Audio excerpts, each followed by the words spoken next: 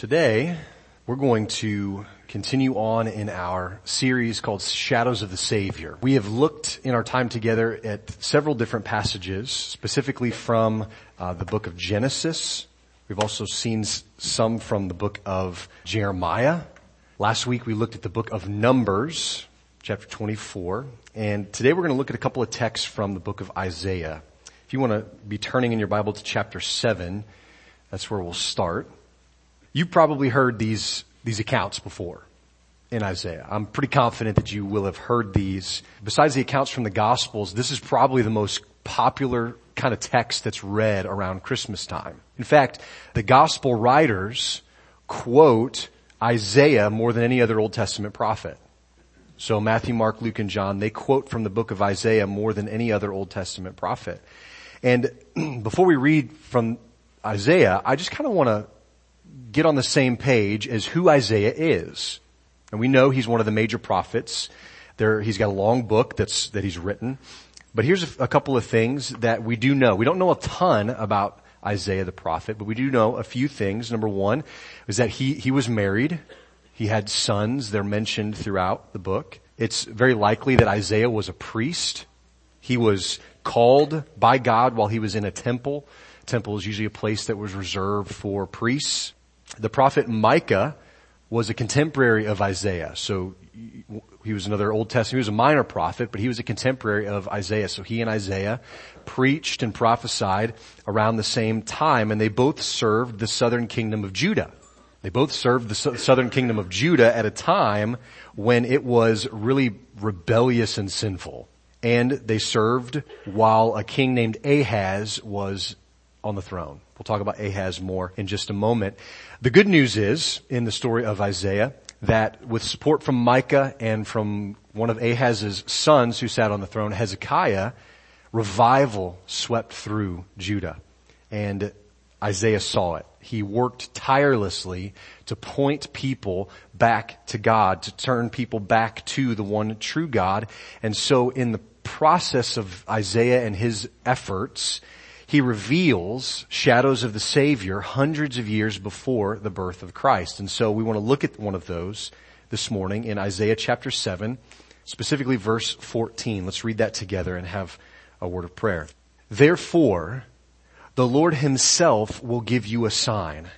Behold, the virgin shall conceive and bear a son and shall call his name Immanuel. Father, we thank you that we have celebrated your birth this time of year. Lord, many of us gathered around maybe our Christmas trees. We've gathered around our tables with family and friends this season, this holiday, and we have thought deeply about your advent, about your first coming. We're so thankful that we get to celebrate this. Lord, you didn't come with a bunch of fanfare and a bunch of streamers and lights and fireworks, and you didn't come the way that they would have expected a king to come. You came very humbly, and in doing so, Lord, you showed us your real nature, that you've come not to be served, but to serve. And you've called your people to be the same way.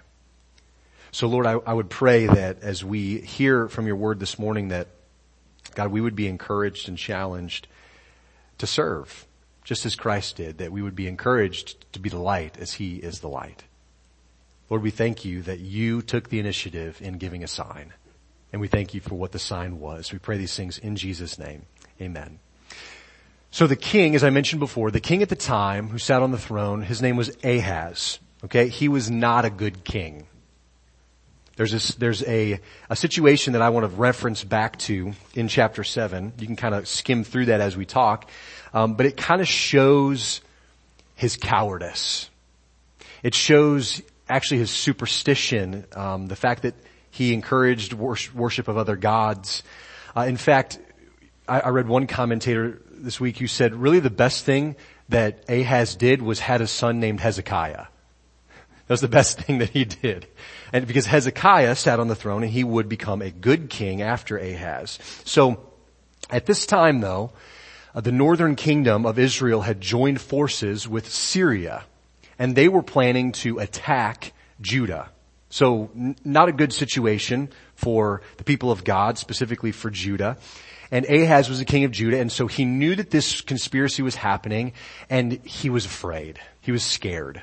Isaiah is sent to Ahaz in chapter 7 of Isaiah to challenge him to believe God and to obey God. Despite the coming possible war, Isaiah's message was to trust in the Lord, to believe God. Look at verse 11 of chapter 7. This is what God spoke to Ahaz through Isaiah. He said, ask a sign of the Lord, your God. Let it be as deep as Sheol or as high as heaven. That's verse 11. So God actually invites Ahaz to test him, to put God to the test. Ask me for a sign, he says, so that the Lord could prove his faithfulness. Now, if you look at verse 12, you might think Ahaz's answer kind of sounds spiritual. Look at what he says. But Ahaz said, I will not ask, and I will not put the Lord to the test. So he says, God says, go ahead and test me. Ask whatever you want. And Ahaz says, no, I'm not going to do that. I can't put God to the test. And again, that sounds kind of spiritual on the surface, but I think when we understand who Ahaz was and more of the story and his character, that wasn't the reason. It wasn't because he really respected and revered God enough to not ask him for a sign. It's very likely that he refused to ask for a sign because he kind of knew that God would do it. And then he knew he was going to have to obey. And he didn't want to have to do that. He didn't want to be obligated to believe God. And I think verse 13 of chapter 7 kind of bears this idea out. It says, hear then, O house of David, is it too little for you to weary men that you weary my God also? So Isaiah can recognize, like, this answer is not a godly answer from a godly man. He's just wearing God out. He's just wearying him, and it's not a good idea. Ahaz's response wearied the Lord. It irritated him. Another version of that word says it disgusted him. It grieved the Lord. He wasn't going to ask God for a sign because that would prove God's faithfulness. So what did God do? Well, he took matters into his own hands. He said he would choose the sign. This is look at verse 14 again. That's what he starts off. He says, the Lord himself will give you a sign. Okay, Ahaz, you're not going to believe me. You're not going to prove me to yourself and to the people. Then I'll do it. I'll take it on myself. So we can connect the dots here pretty easily. Because like I said, this is a pretty well quoted verse around Christmas time. But think about this. Kids, this is what Pastor Jason asked you to listen for. The sign of God's power and faithfulness to his people would be that he himself would come to earth and be born in the likeness of man. That was the sign. Look at what he says in verse 14. Behold, the virgin shall conceive and bear a son, and his name shall be called Immanuel. Well, we've talked about this before. Kids, what does Immanuel mean? It means God with us. That was the sign. That was the sign, God says through Isaiah. A virgin would conceive, a woman who had never been with a man in a sexual way was going to have a baby miraculously, and they were supposed to name him Immanuel, which means God with us. But Isaiah doesn't stop there. Flip over to chapter 9, verses 6 through 7. Now, there's a lot in this chapter, but I specifically want to hone in on verses 6 and 7. You've heard this before as well. For unto us a child is born, to us a son is given, and the government shall be upon his shoulder, and his name shall be called Wonderful Counselor, Mighty God, Everlasting Father, Prince of Peace. Now, we have had a couple of babies born in our church family recently.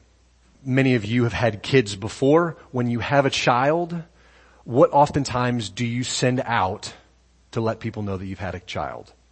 A birth announcement, right? Now, we don't do that a whole lot anymore because of Facebook and, so we can just kind of send out pictures pretty quickly. But a lot of times we would send out birth announcements. When are they usually sent out? After the baby's born, right? This was a birth announcement that was sent out 700 years early. The people of God were facing just multiple threats on a lot of different levels. From inside, you could see Israel's wanting to attack Judah, northern versus southern kingdoms. There was threats from the outside. In fact, in chapter 8 of Isaiah, he prophesied about the coming invasion from Assyria. And so God's message through Isaiah was the promise of a future king who was going to rule in righteousness and justice, and who was going to sit on the throne not just until he died, but who was going to sit on the throne forever. This was the prophecy that God gave his people through Isaiah. And Isaiah is describing, in fact, a miraculous birth here, for sure. I mean, he was going to be born of a virgin, right? But he's also describing a royal birth. Not just miraculous, but he's describing a royal birth. What does he say here? The government, look at verse 7.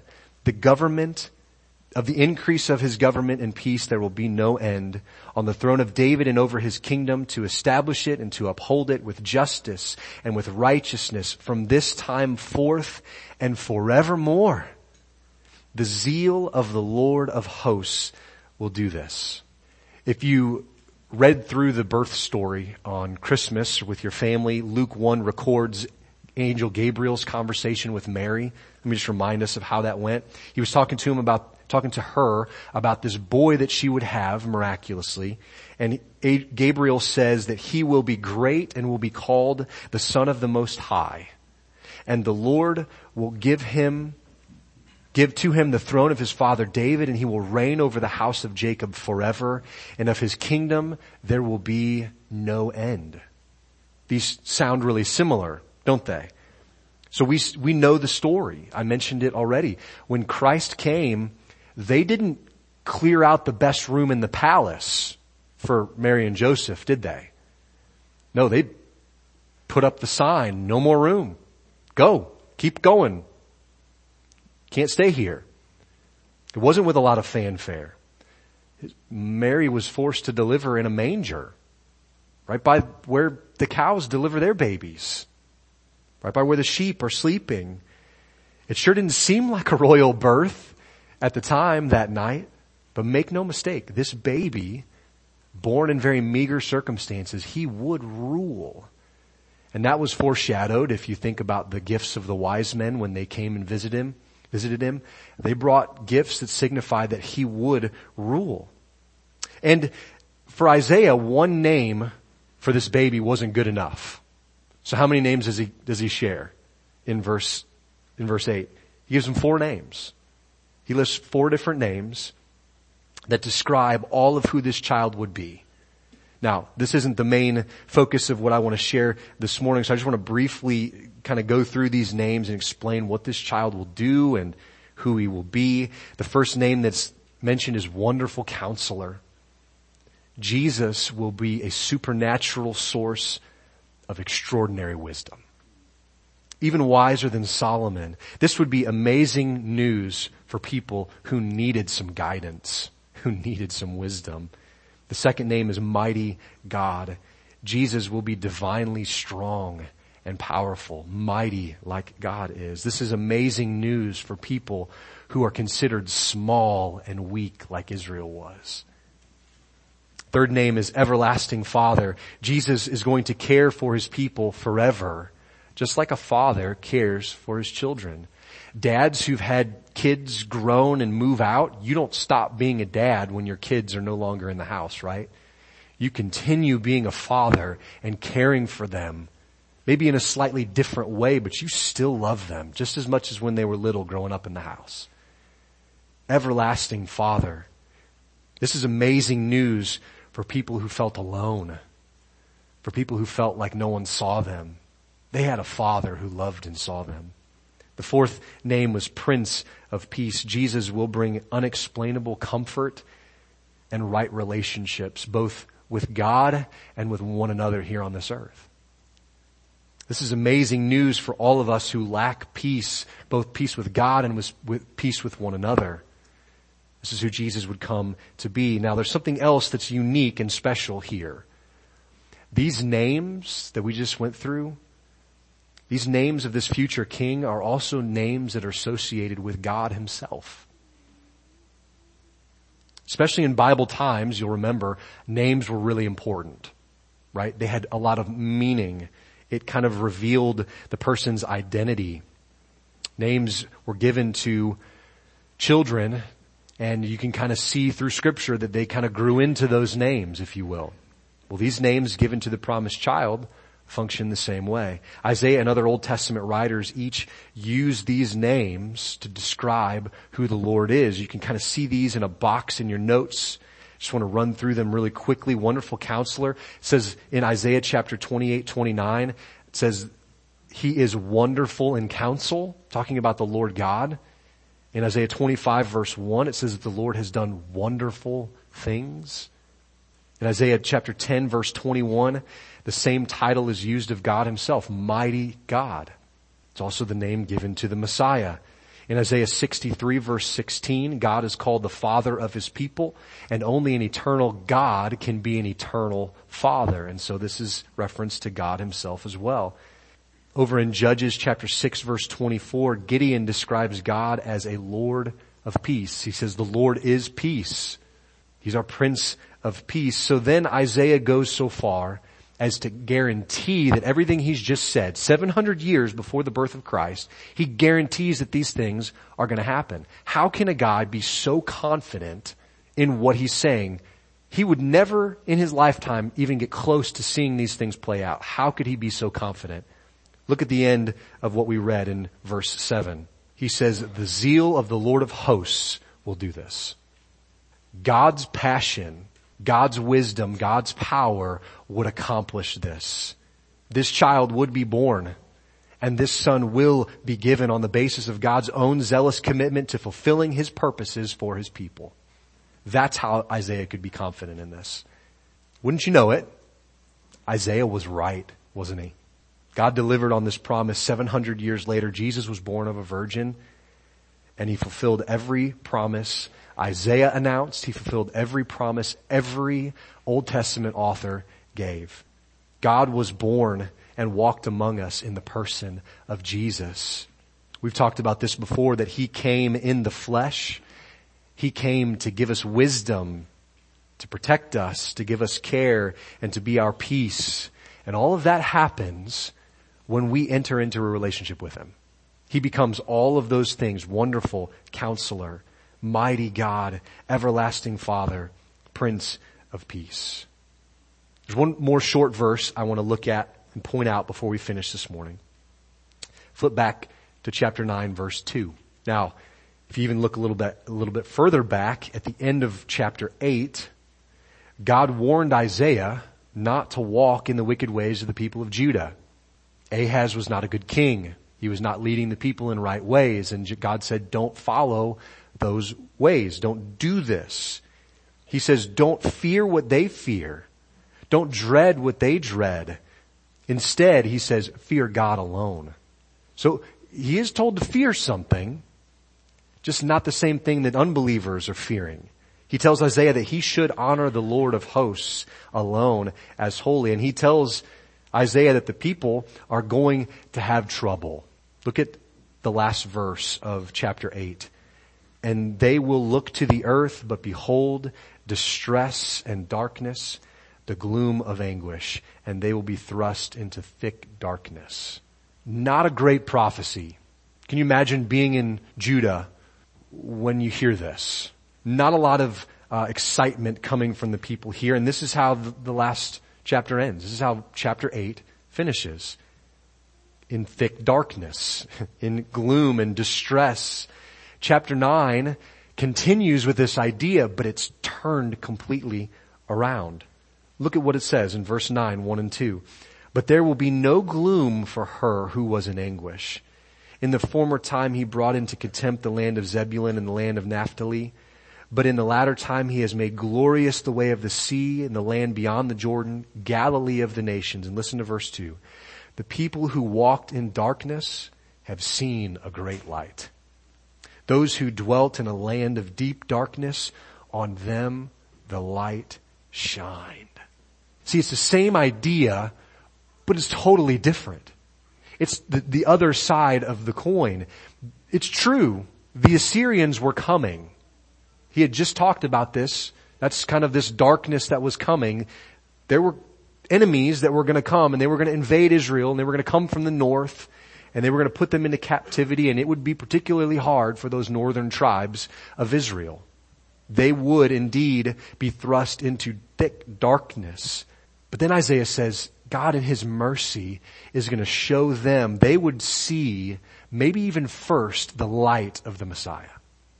That land beyond the Jordan, Galilee of the nations, they would be the first to see the light. Look at it another way. Let's turn that light onto us this morning. Think about your own life prior to conversion, prior to being saved.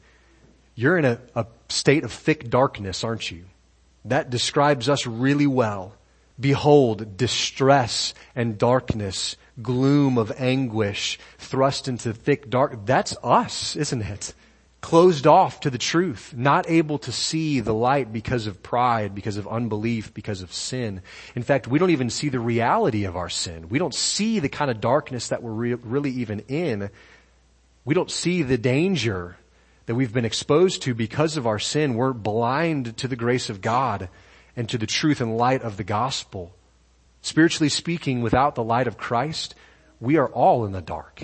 Every one of us is dwelling in darkness. We have no desire to read the Word, much less understand it.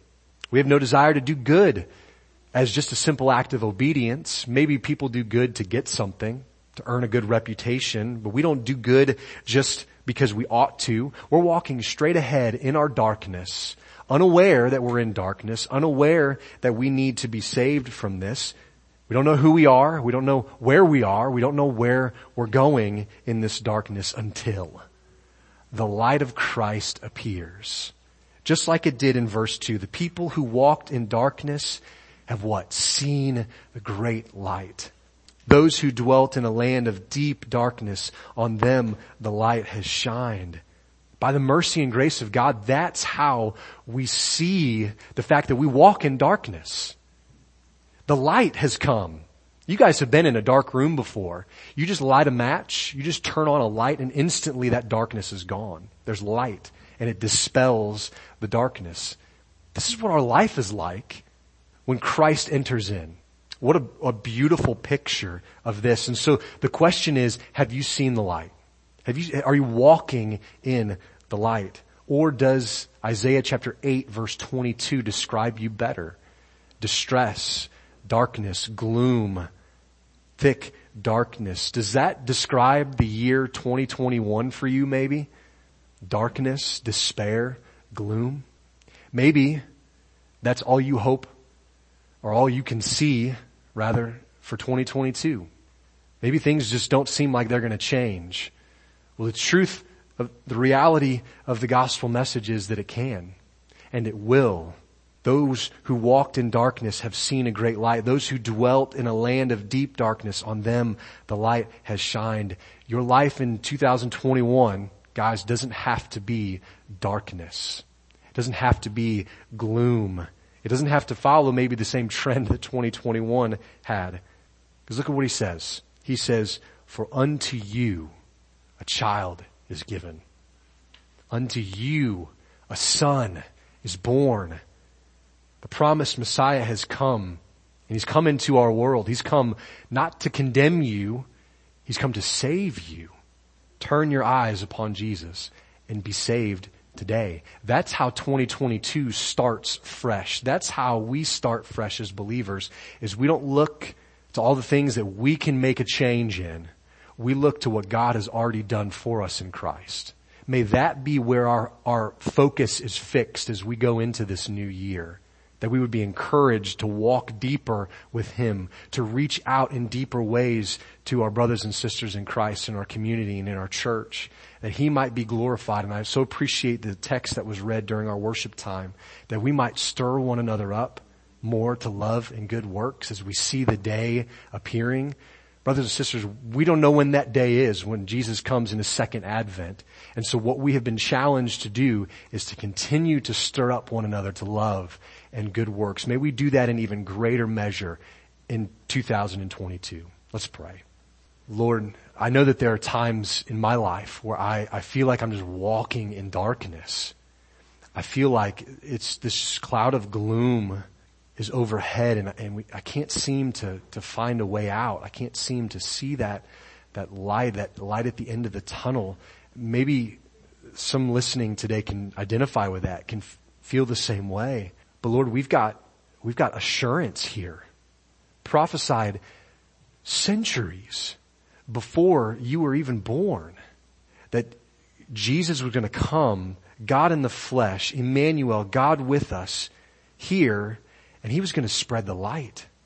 He would be the light that shines in the land of deep darkness. Lord, I pray that many might see a great light in 2022. Lord, I pray this year would be a year like we've never known before. Lord, not necessarily in ways that might make it easier for us here on this earth as far as finances or what have you. Lord, but I pray that this would be a year like we've never seen your Spirit poured out on your people, poured out on us.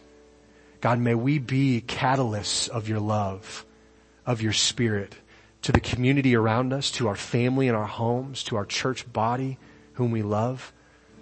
Lord, may we see Jesus in one another in greater measure in this year. Lord, thank you that the light of Christ has dawned. We don't have to walk around in gloom and darkness anymore.